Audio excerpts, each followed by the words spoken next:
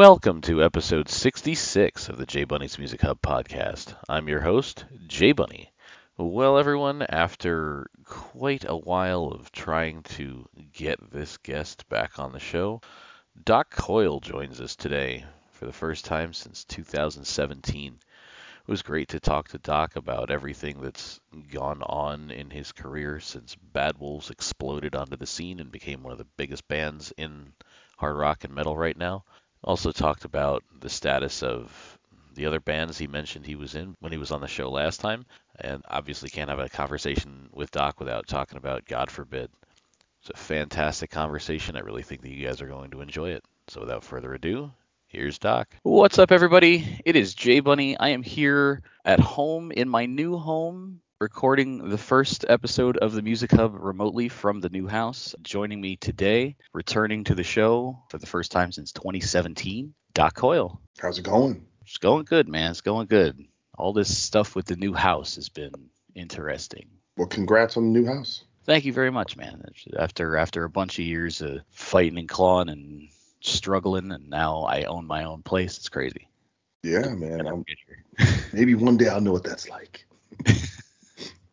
Well, considering that I would think, I mean, I don't know your specific situation, but I feel like you are a much more successful person than I feel like that's definitely on the radar for sure. We'll see. We shall see, man. I've been doing music a long time and made no money for most of it, or very little. That's fair enough. That's fair enough.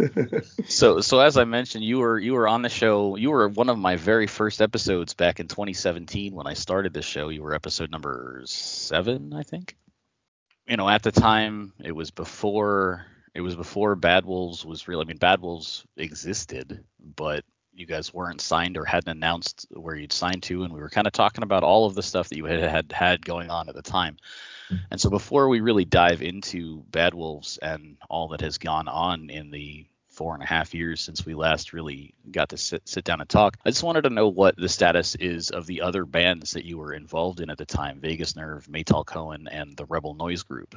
Well, so I guess I'll go through that. So Rebel Noise Group was the cover band that I was doing. A lot of fun, and a lot of different musicians involved, kind of a rotating cast. And I mean, I guess I've just been busy. It's funny. I would have loved to do some stuff in the last like 6 months or so, but I guess it was around the time when concerts were first starting coming back, so it was hard to tell what was available. And really, just the Bad Wolves machine. Once we had the singer split, I had to put all my time and energy into finishing the record and then finding a singer and doing all that. And then went from doing that to the promotion side of the record, doing videos and photos and getting the album artwork together. And now we're on the next phase, which is, really hammering on the social media aspect of things and fan connection and touring and all that stuff. So it's something I definitely love to do at some point, whether I rebrand or who knows, just because I love playing covers, especially the songs that kind of I would say like I grew up with, but I guess to a certain degree I did, but stuff from the 90s and 2000s and stuff I really enjoy. Maytal Cohen, really what happened was I got busy with Bad Wolves even before it was called Bad Wolves, because that project lost the singer and there was just nothing really going on. So that's when I started playing with the Bad Wolves guys. And then, maybe around a year or two later, they got like the second record together. But at that point, I was knee deep in Bad Wolves. So that's what happened with that. And then Vegas Nerve, it's kind of weird because before we had the singer split in Bad Wolves, I was planning on putting a new Vegas Nerve record together because I wasn't really that involved with the Bad Wolves record. I wasn't, I was writing songs and they weren't really being considered. And so I was like, well, I'm not really that involved in this record, so let me put my creative energy into something. And then the split happened, and then I was involved Right. in a really big way. So I had to kind of pivot back to Bad Wolves, and now I have such a much bigger role in the band. It's kind of hard to do everything, but it's in the back of my head. It's, we've corresponded. We definitely want to do some stuff. It's just a matter of figuring out a working schedule and kind of even the methodology because everyone's all over the country. So there's a lot of potential there. And when I have some time, which who knows when, because really everything is wrapped up in Bad Wolves right now, with the exception of I just did the wedding band stuff with the Metallica guys right before the new year. So I was working on that for about 6 weeks and then kind of right back to Bad Wolves world.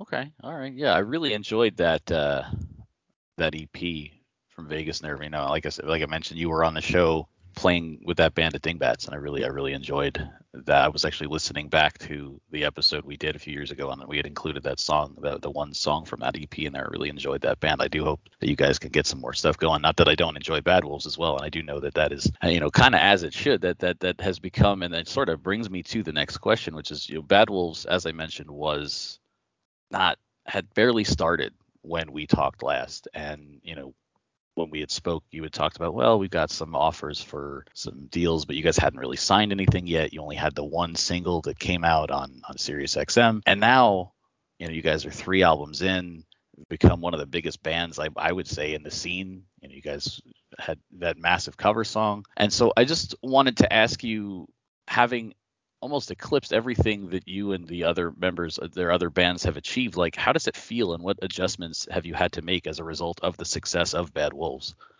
Well, I mean, it's in many ways multi-tiered because I think there was the initial kind of that first year when Zombie hit, and it was just really like a whirlwind. And I think there's a perception maybe that you get a big kind of crazy phenomenon hit song like that, and all of a sudden, you know, a Brinks truck rolls up and you just get a bunch of money and fly in a private jet. But it just wasn't the case. We had booked those first couple tours before that stuff happened, and we were still in a van to start that cycle. And really, even though the band had kind of hit the ground running, it still felt like we had to build something over the course of that year. And so we weren't making a ton of money for that first year. It was still a grind. It was still a lot of work. And it really felt like on the second record, now the things were kind of going to start kind of coming together and getting to that next level and going to kind of exist in that headliner type status. And then we did 2 tours, and the pandemic happened, you know. Right. And so it kind of we had an entire year of touring planned. You know, it was going to be what I think is going to be a really successful time, and hopefully the band was going to reach that next plateau. And so we kind of got kind of stuck in our tracks. So I would say it's this thing of going, okay, me being, you know, my late 30s at the time, getting a whole new kind of second wind in a career and getting a whole new kind of level of notoriety was definitely something that I did not anticipate, you know. So it was that part of it was just great, right? Just to go, hey, here's this thing I wasn't even trying really to do, but it just kind of happened by de facto of making certain decisions and deciding to kind of move forward with this project. But there was also a lot of stuff, you know, behind the scenes that wasn't that great, you know, about the environment, you know, that made it really difficult and felt less connected. You know, I didn't feel quite like it was my band, if that makes sense, Right. Right. for a long time because I didn't have a lot of agency or decision making capacity. So I really felt like I was part of this thing, but there was some detachment from the success, right? It didn't feel quite as much as my success. And I think to some degree that's helpful because it's not going to go to your head, right? You're not going to go there and say, "Look, I'm the baddest dude, I'm the greatest." It's kind of like this thing is happening, I'm a part of it, but I didn't start the band, and all of the genesis of the ideas weren't necessarily mine, but I was part of it. So in a weird way, I feel like having ownership and feeling like anything that happens that we can go really pat ourselves on the back, I think it started really in this last year with the new album Dear Monsters and the new lineup and kind of reorganizing the culture of the band where everyone can feel a part of, whether it's any, you know, successes or failures, we can at least own it. You know, it can be ours and it can be a shared experience. Now, like I mentioned before, and I don't know if we were recording when I said this, but I've been trying to catch up on back X-Man podcasts that I haven't heard yet, and it's brought me back to around the time that we did our first interview, and it was around the time when you joined Bad Wolves. And it's funny to hear the way that things are developing through the lens of where I know they're going to end up. Mm-hmm. And you mentioned at one point that the band's original name was Eye of Tongues. I definitely find Bad Wolves to be a better name. How did you guys come up with the decision to change it, and how did that become the name that you guys decided on? Oh, I mean, Tommy was never really happy with Eye of Tongues, and I got it, and somewhere around the time that the band was going to sign a record deal between Tommy and John, they kind of figured a new name, and so I was just basically told, hey, the new name of the band now is Bad Wolves, and I was like, it's pretty great. It felt. I mean, it's funny. There's so many bad bands, right? Bad Flower, Bad Omens, bad. Like you can go to Bad Bunny, you can go down the Yeah, yeah. list, but something about it just felt like the name of a big band. If Eye of Tongues is, I would say it's prototypical by any measure, but it is speaks to kind of a higher minded. We're going to turn a phrase and complex words and imagery that is more in line with, I would say, extreme metal and things like that. Bad Wolves is just kind of putting it out there, like it might as well almost be called like badass or something. It's just very direct and conjures something cool, in my opinion. See, but and it strikes that, because if you called it like badass, that's a bit too direct. Like I always loved Hell Yeah, but I always thought that was a terrible band name. I mean, listen, I think it worked for what they were doing, the sound, and listen, and I always think about that Korn home video where they're talking about their band name. They go, and Monkey's talking. He's like, Korn's a dumb name, but he's like, the band makes the name cool. So it's like doesn't really matter what the name is as long as the band is good. And to some degree, I agree with that. And I've seen examples where I think bad names have held bands back, or names that necessarily don't fit, just don't correspond with the sound.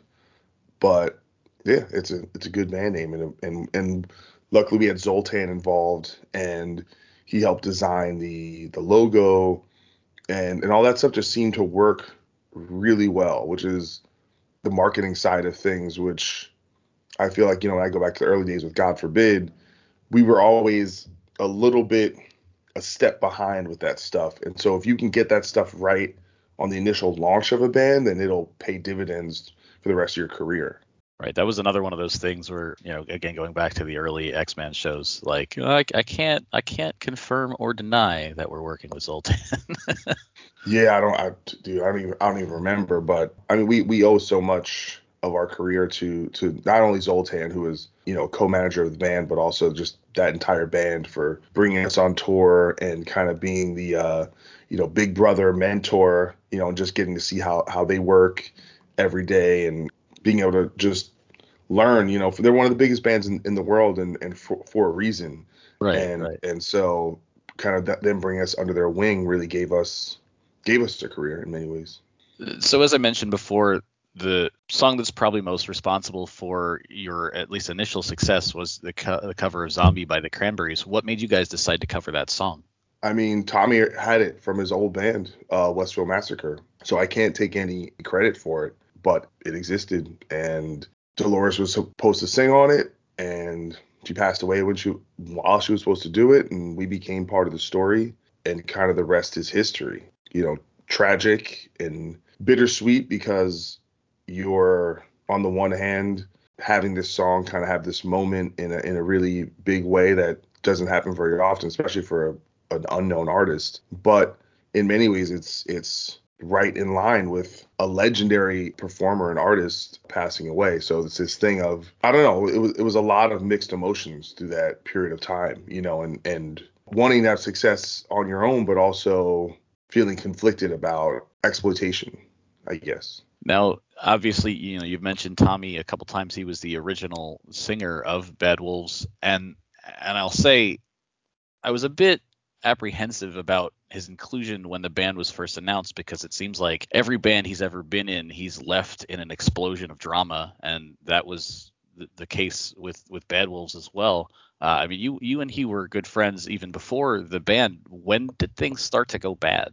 I'm really not privy to kind of talk about that stuff right now. The band and him settled a legal situation, and part of that legal situation Is is don't talk about it. Okay, is fair enough. is to have a non-disparagement. So I'm just not going to get into any of that. Sure, that's fine. Yeah, I know. I certainly didn't want to talk shit, but we can just forego Well, that. even if anything could be construed otherwise, I'm just, he was in the band, he's no longer in the band, and you know, that's Fair where enough. we're Fair enough. So at.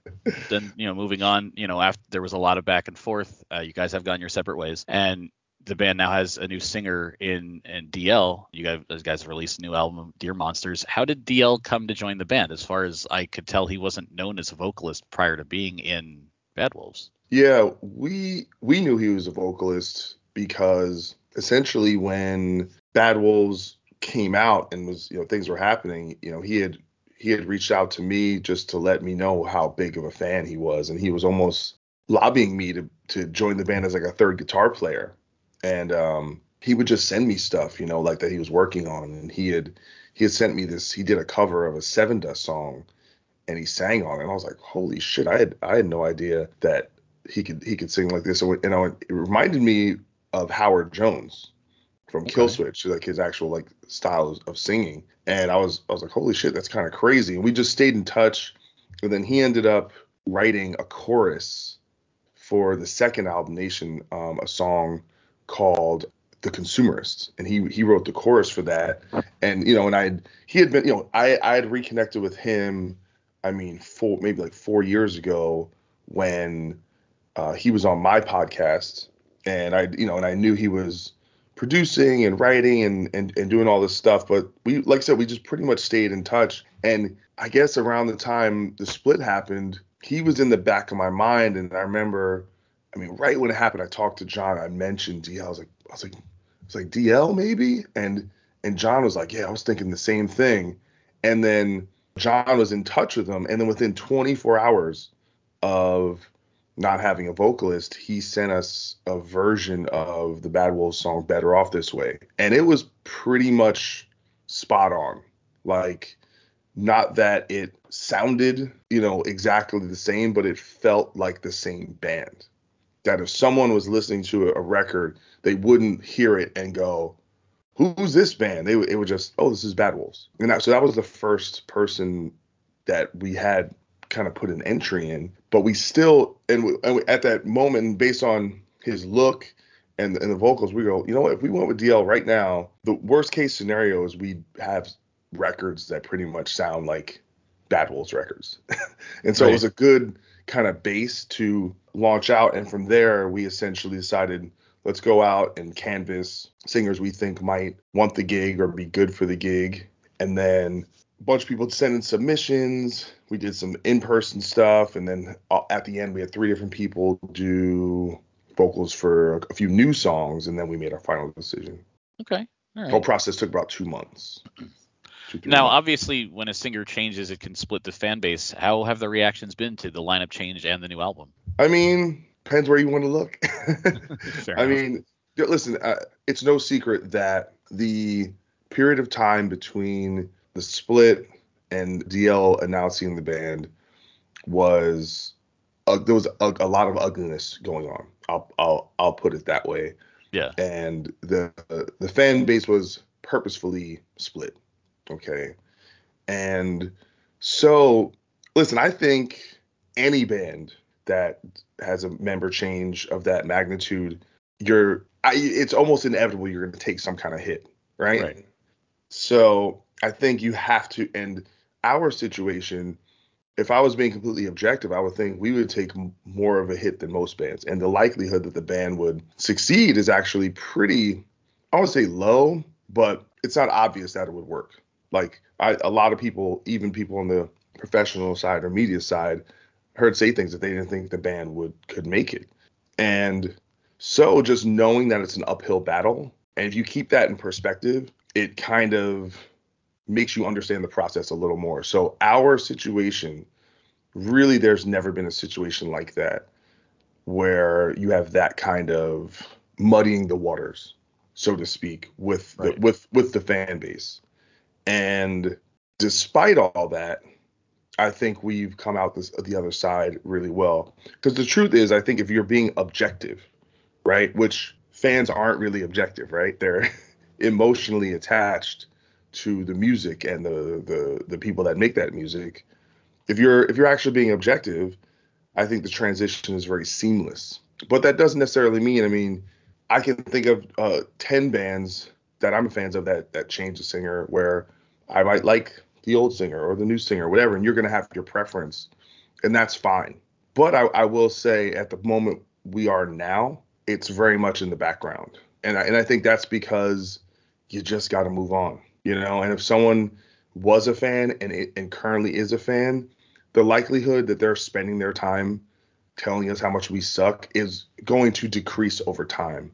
And eventually it's just not really going to be relevant, because if you're not a fan of what we do, you're not going to spend your time telling us we suck, right? You're just not going to check us out. So I think it's just all about moving forward, being where you're at now, not worrying. Listen, being someone who, and this goes for the whole band, who has taken probably as much negativity in online spaces as any band. I don't say ever, but maybe, maybe ever. You develop thick skin. You have to be able to take people telling you suck, Yeah, yeah. and realize that it's not everything. It's not. You have to be able to create that distance and persevere and go, well, that person thinks we suck, but all these people think we're great, and that's fine. We just have to go out there and do the fucking thing, and that's what we did. That's what we're still doing. Yeah, yeah. You guys are going to be going on tour soon with Papa Roach, if I'm not mistaken. Yes, sir. So one of the other things I wanted to ask you about is with the changing landscape of the music industry, and we'll get into that a bit more in a little bit. But one of the tools that's out there that bands have been utilizing is Patreon. And I know that Bad Wolves had been utilizing Patreon for a while, but it appears that there hasn't been any new content on there since right before DL joined the band. Are you guys done with that for now, or will fans see more Bad So Wolves content in the future? we legally couldn't use it for about Oh, okay. 8 months. Now we're allowed to use it, and we're in talks currently about relaunching and the type of content we want to utilize, because I definitely believe if there's not new content, then it should be shut down, because it's a subscription based service, and we're not going to take people's money for nothing. The way I kind of perceive it is like a fan club, and provide value for what fans are contributing, and use it as a platform to just create a better relationship with the fans. So we have a bunch of ideas, and we're definitely gonna. I just want to make it cool, and I think it will be cool, and it's cool, man. That Patreon, man, kept us afloat during the pandemic. So I want to thank everyone who was on there. The fans that we kind of connect to through the Patreon, man, are like our biggest fans out there. So it's pretty amazing. That's fantastic, man. I set up one for this show that I'm still trying to get off the ground. I really like Patreons and the GoFundMe's and things like that being the kind of fan that I am. The problem is that doing all of those things when you like a lot of bands becomes very expensive. Yeah, you got to pick maybe three or four, and you know it's I can imagine, man. We have our Netflix and Spotify's, and look at our subscriptions. It's a lot of money going out the door. So I always like to make reference to because it was just such a funny thing. I know that you've referred back to it as well as you striving to forever be some guy in a band. And as such, you do have some other projects you've been involved in since we last spoke. The one I want to bring up first is you toured with Mark Morton for his solo album, and I saw you when that show came into New York City. How did you end up getting recruited for that tour? Well, I filled in for Mark Morton with Lamb of God back in 2009. So he knew that I understood his style of guitar playing and kind of get the language that he kind of speaks with musically. And I think I was just on the radar because of what Bad Wolves was doing. And he hit me up almost expecting me to say no, or that I would be busy. And it just, when the tour came up, I just happened to be off. And I was like, hell yeah, it'd be amazing. And it was cool because it was really right when the single he did with Chester Bennington was hitting. So there was a lot of excitement around the project, and I thought the record was great. And I just love Mark, just as a human being. And the fact that I had filled in for him, now I get to play with him, which we had never done, was just very exciting. And he's such a monumental musician, and I just love his guitar playing, and I love his vibe, and just being able to connect on that level after being friends for 20 years was just a real pleasure. So yeah, that's how it came about. The tour was only 2 weeks, and some other ideas had come up about maybe doing some other stuff, but I got really busy after that. I toured pretty much for another year after that with Bad Wolves. Right. So I know that he and Mark Morales, who was the singer, I guess now former singer of Sons of Texas, I know that they've continued to work together. I assume that if you had the ability, you would continue as well with them going forward. I mean, if it lined up, for sure, anytime. I mean, I just love playing, man, and I love playing with bands. Especially coming off the pandemic. It's crazy how much the thing you love doing most, and the thing you spent your life doing, you can't do. Right. For I went 18 months without stepping on a stage, and that was really tough. It's kind of, for me, it's a natural antidepressant, man.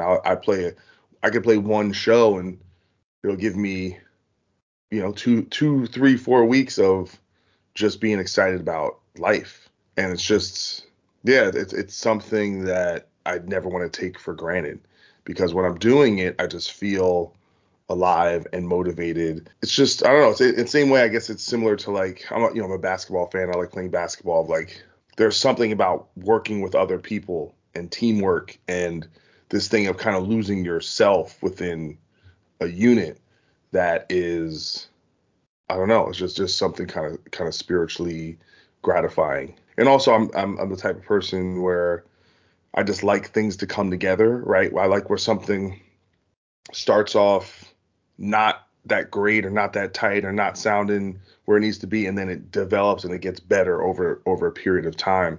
I don't know. It's just something very satisfying about that process. I'm not. I tried to be in a band myself in high school. It didn't work out, so I don't have that point of view on it. But as a fan, I can say that there's a very similar thing. One of my favorite things to sort of get out the stresses of life. I mean, I can't really like mosh anymore. My back is fucked up. I'm getting old. But just going to a show and headbanging as long as I can and just taking it all in, it's so great, man. Especially when it's a band that you really enjoy. It's a fantastic fucking experience.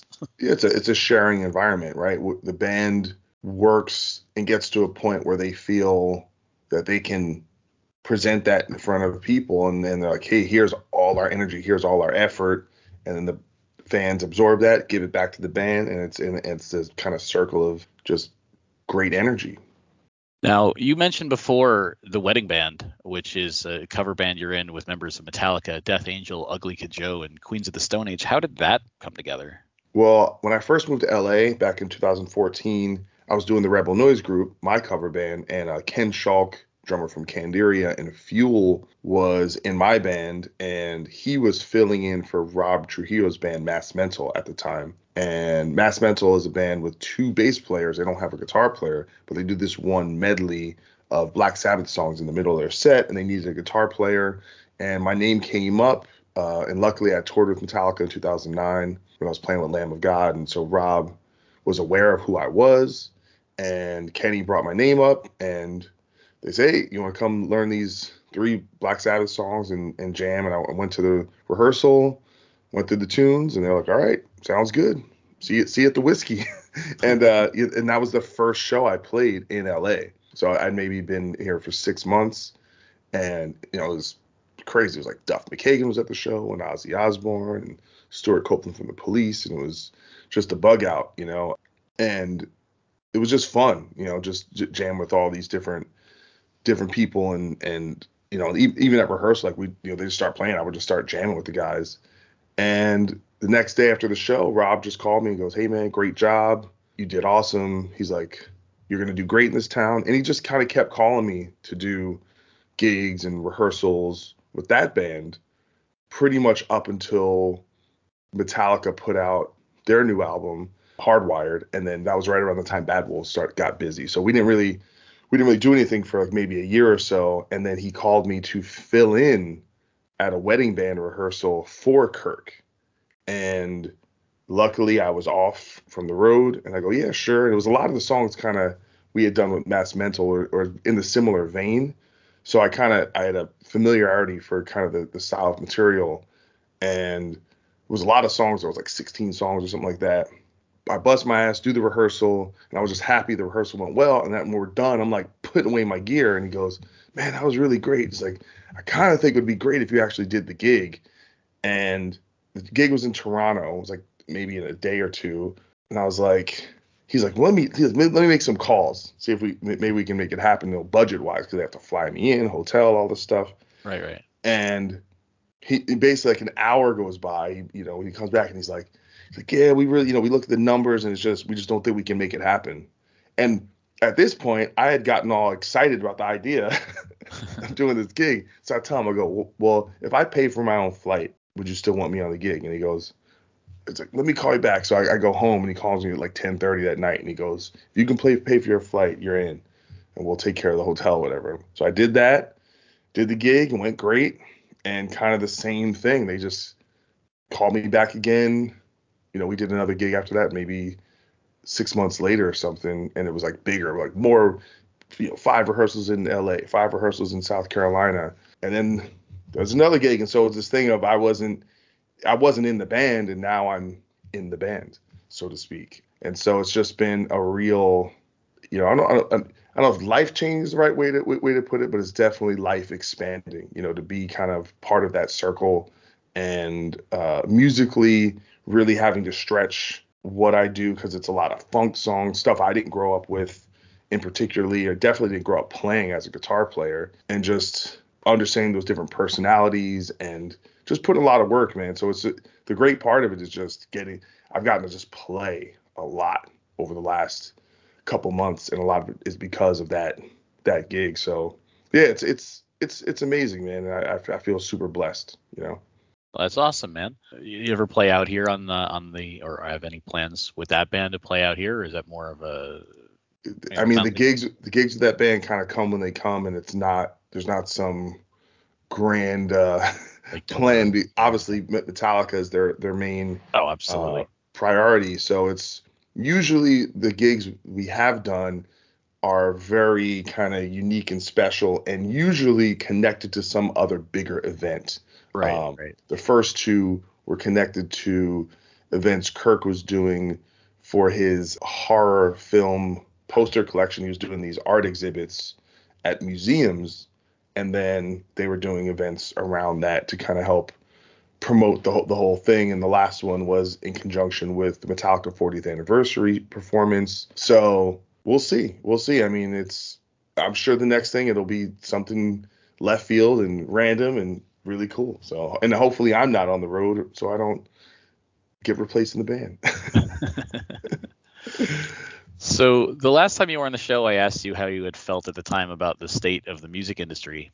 Since it's been 4.5 years and you've released more albums in that time, I wanted to circle back around and ask you again. I know that you've covered the subject of album sales and what constitutes success these days on your show recently. Yeah, I mean, I think things are pretty damn healthy, because we have now moved into the phase of where there is a lot of money to be made from streaming, right? And I think you have, in some sense, you have a lot of artists' power and control, right? Like, there's a band from Sweden called Silence, for example, that's doing really well right now, and they're pretty much an independent band, and they can make a living and kind of do their thing just based off of streaming revenue, because they get all the money, right? And you don't have overhead, right? You don't have to go out and ship a bunch of records or worry about things like that. You put your music up, and if it does well, you can actually make money. So I just think you have to be constantly on your feet for the changes in the way music is released, the way it's promoted, the way it's marketed, how people find new bands. You cannot get attached to the old ways. And I really like the methodology of what bands like Turnstile and Bring Me the Horizon and Falling in Reverse have done, kind of putting out singles, making a music video, and you kind of getting to have a relationship and connect to that single until they release another one. And then 4 months later, you didn't realize those singles are actually part of an album, which you didn't even know was coming out. So I like these different ways of rolling out material, because I just think it's harder for people to absorb albums all the time in as the main capacity for connecting with an artist, right? Like, I think because of people have less time, they're on the run, their attention is constantly being sought after. I think that's just a much more efficient way to kind of sell your band. And the singles really are like, I say, a single's like a commercial for your band, right? Like, the single is supposed to get people off the street to come in to check out the whole, you know, your inventory, so to Right, right. speak. So I think if you look at, especially at hard rock metal, I think it's probably in as good a place as it's ever been. I do think, though, the pandemic really probably hurt a lot of upcoming artists, because you didn't have touring, which is one of the main ways new artists get exposed. I think the bands that were established were able to capitalize off of things like a Patreon, right? Where if you're an unknown artist, who's going to pay for you to do stuff? But then again, you also had all these great unemployment benefits. Maybe a lot of people that would have been spend time working a job, maybe they started working on music and got to spend time doing that and develop that. So maybe we're going to see maybe an explosion of new artists that maybe weren't getting quite exposed during the pandemic, but after that were able to kind of invest. And I think you're seeing a lot of people just decide to go follow their dreams, right? And work on recording and work on, I'm going to take guitar lessons, I'm going to take piano lessons. So I think music is in a very healthy state.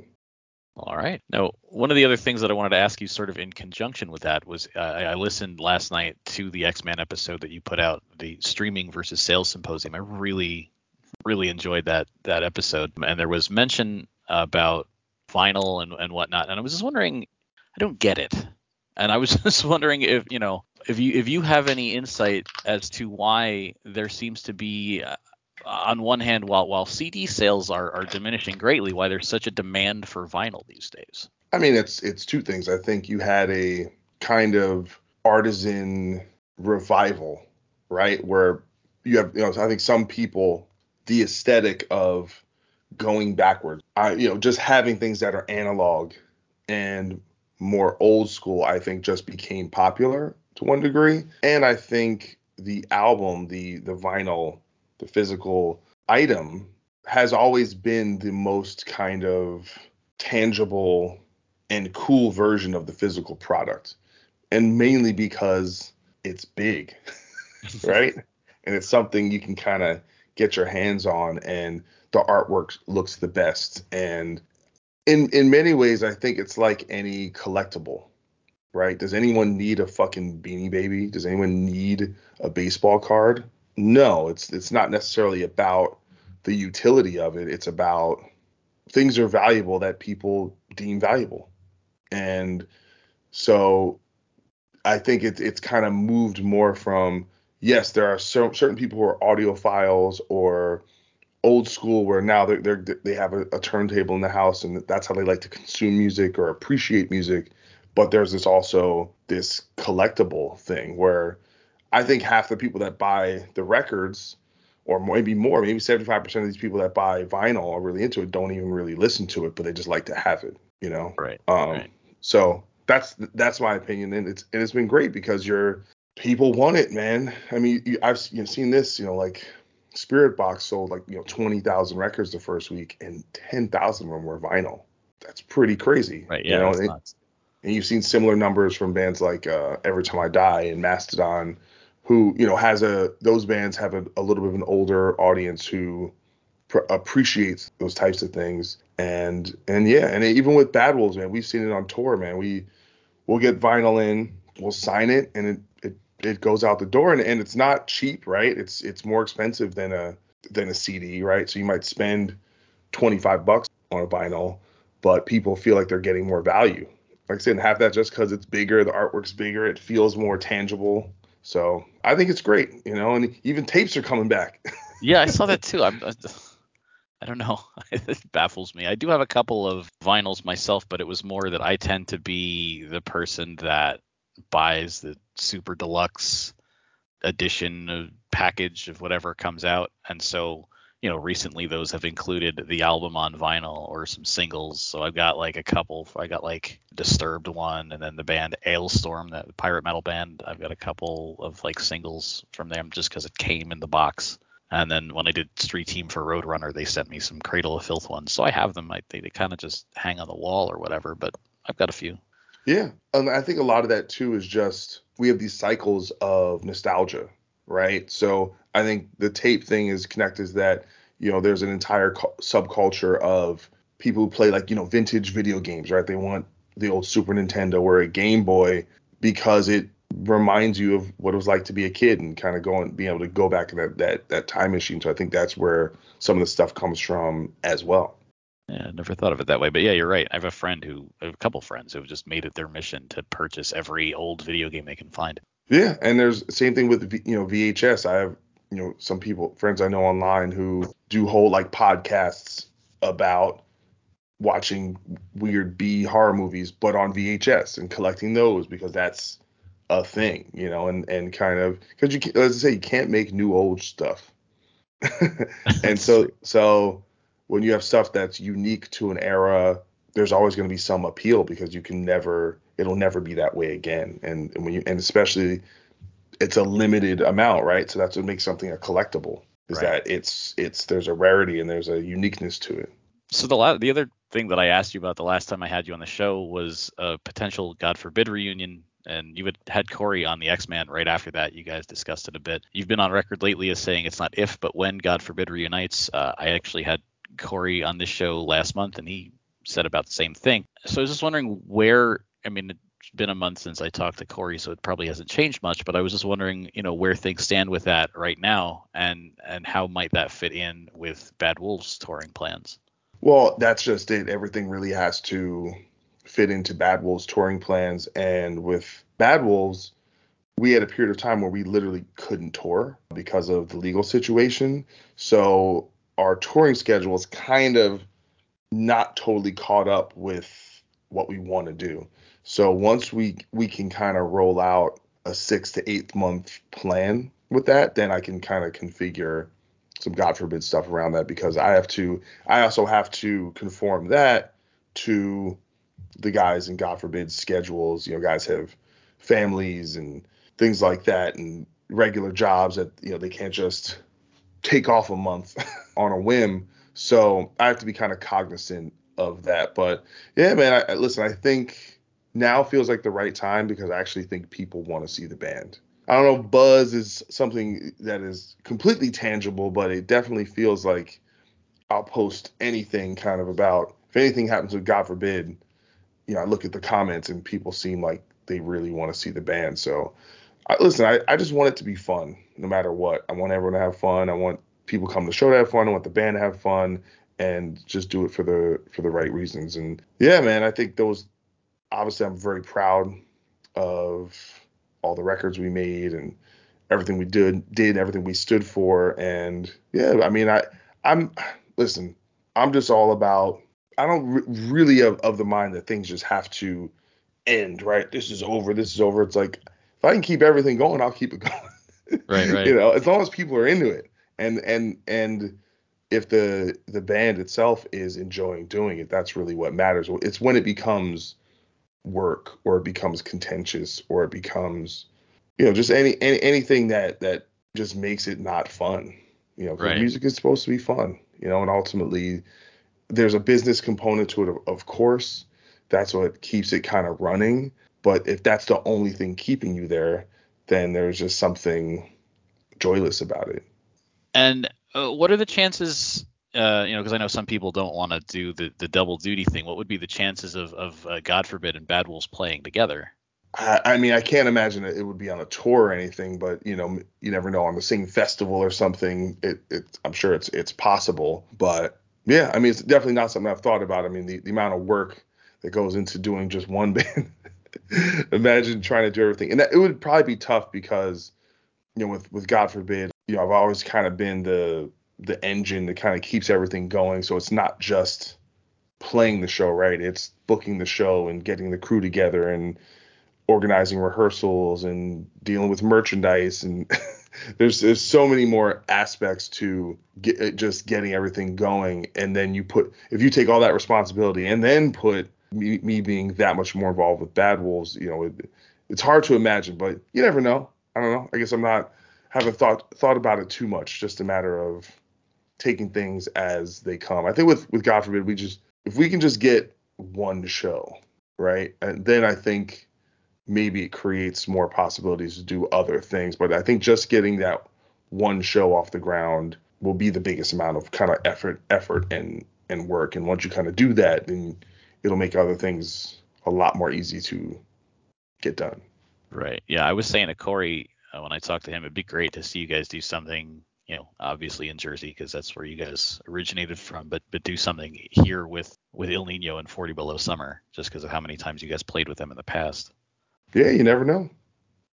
I can love all of that. That was, love all of those bands.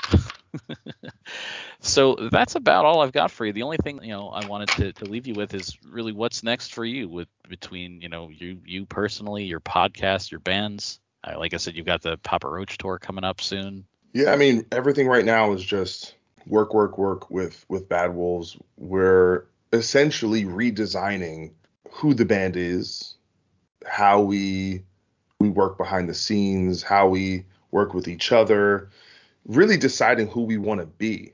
Because sometimes, I kind of equate it to like a power vacuum. Sometimes you'll have some leader, right, in some foreign country that all of a sudden they're taken out of power, and all of a sudden it's like the country falls into chaos because there's no, even though the leader was maybe not the nicest person, they kind of kept everything together. At least they had a unified vision. And so we're in this kind of space of redefining who we want the band to be and what we want to stand for and how we want to represent that. And to some degree, I think there's been some trepidation about stepping into those shoes. And I'm trying not to have any trepidation at all. I'm trying to, fully take the mantle and go, let's just take this bull by the horns and really run with it. And so it's equally as exciting as it is kind of scary. But I've always approached my career for the most part as if I've had nothing to lose, because I just almost feel like I have nothing to lose, even though I'm sure there are plenty of things to lose. But I don't know. I just think you have to be bold and you have to believe in what you're doing. So and kind of to go back to what I was saying earlier about not having that role previously and not being able to feel as invested now that I can be, it's like I have to take advantage of that. And really, I won't say we only get one shot to do this, but in many ways, if we don't really put 1,000% of ourselves into the band over the next year or two, actually, let me put it this way: if we put 1,000% into it, I think it will have benefits that manifest themselves over a long period of time, and that's really exciting to me because not everyone gets the opportunity, right, to Right. not only keep a band afloat and keep it successful, but maybe take it to another level. So really, for me, everything is about focus on Bad Wolves right now. Obviously, I'm still doing my podcast pretty much every week, pretty much when I can make sure I'm doing everything correctly. And that's been great doing the show. I mean, been getting great guests and people are listening to the show, and I really enjoy doing it. And just try and keep everything balanced, and we'll see. Like I said, the God forbid thing, we're hoping to make that happen soon as well. I'd love to do something else with Vegas Nerve. So as always, I have too many interests to probably that I can fit in the day, but hopefully it all works in the end. Yeah, man. Well, I'm definitely gonna keep an eye on all of it. Like I told you when we talked the first time, doing this show was inspired by you doing your show and the fact that I just always wanted to do something like this. I went to college for radio, wanted to be on Sirius XM, hasn't quite worked out. I work in a call center right now, but I do this when I can because I enjoy it. I enjoy helping to get the word out to people about the bands and the music. It's just something that I've always loved. since I am not a musician myself, the best thing to do is to help other people find stuff that they might enjoy. And, if they give a shit about all of the background, to bring them that information. Well, that's great, man. Keep it up, man. Just as long as you're having fun with it and doing what you want to do, that's all that matters. Yep, like I said, I'm hoping one of these days that it can be more of a thing, but if not, in its current form, it makes me happy, and that's all that really matters. Hell yeah. So, well, I just want to thank you for your time, and thank you for being on the show. Anytime, brother. You take care of yourself, all right? Yeah, man, you too. Cheers. Am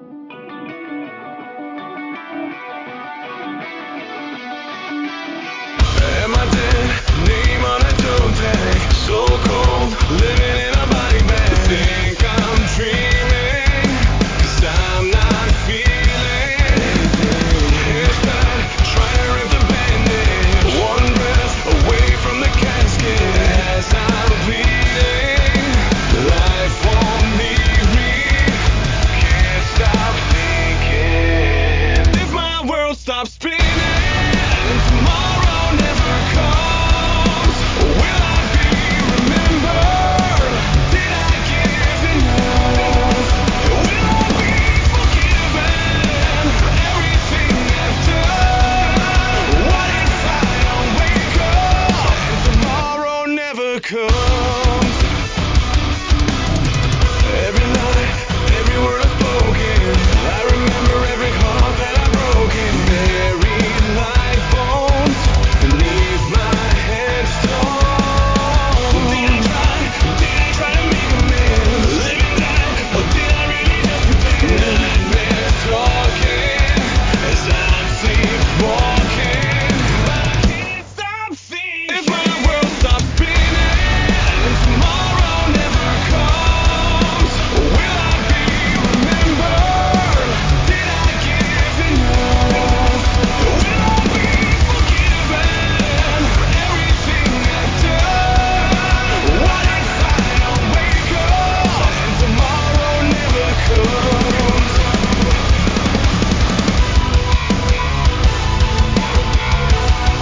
Can't tell me it's too late. Don't tell me till it's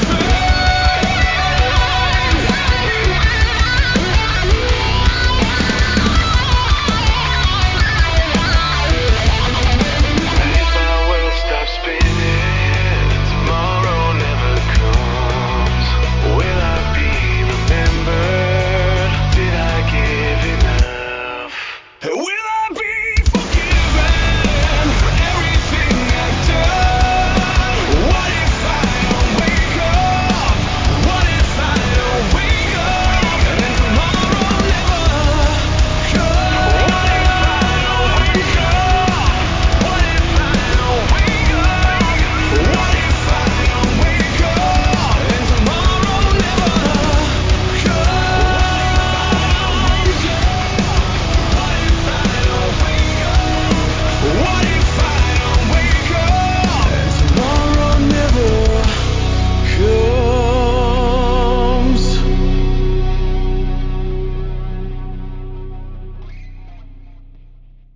And from the album Dear Monsters, that was Bad Wolves with the song If Tomorrow Never Comes. I want to thank Doc for being on the show. As I said before, great to get to talk to him after so long. If you want to follow Bad Wolves on social media, you can find them on Facebook and Instagram at Bad Wolves Official and on Twitter at Bad Wolves. You can also follow Doc Coyle on Facebook at Doc Coyle Official and on Twitter and Instagram at Doc Coyle. You can also follow the J Bunny's Music Hub podcast on Facebook, Twitter, Instagram, and Patreon. And if you guys have any feedback on the show, any suggestions for the show, or for the tiers on the Patreon, certainly let me know. Don't forget also, guys, if you believe in supporting music like I do by buying it, you can follow Industry Embers at Industry Embers on Facebook and Twitter. And make sure to tweet or post your music purchases with the hashtag BuyMusic, B-U-Y, or it's BuyMusic, B-Y-E. As for what is next for the show, I've got some emails in and out as always in regards to guest bookings. I don't have anything scheduled as of yet, and I just volunteered to work a shit ton of overtime at my day job, so that's going to limit my availability for the next couple weeks. But worry not, because as I've always said, I am going to continue to do this and make time for this for as long as it makes sense to do so. That's about all I've got for you guys today. I'm going to leave you with another song from the new Bad Wolves album, Dear Monsters. This is Never Be the Same. Until next time, guys.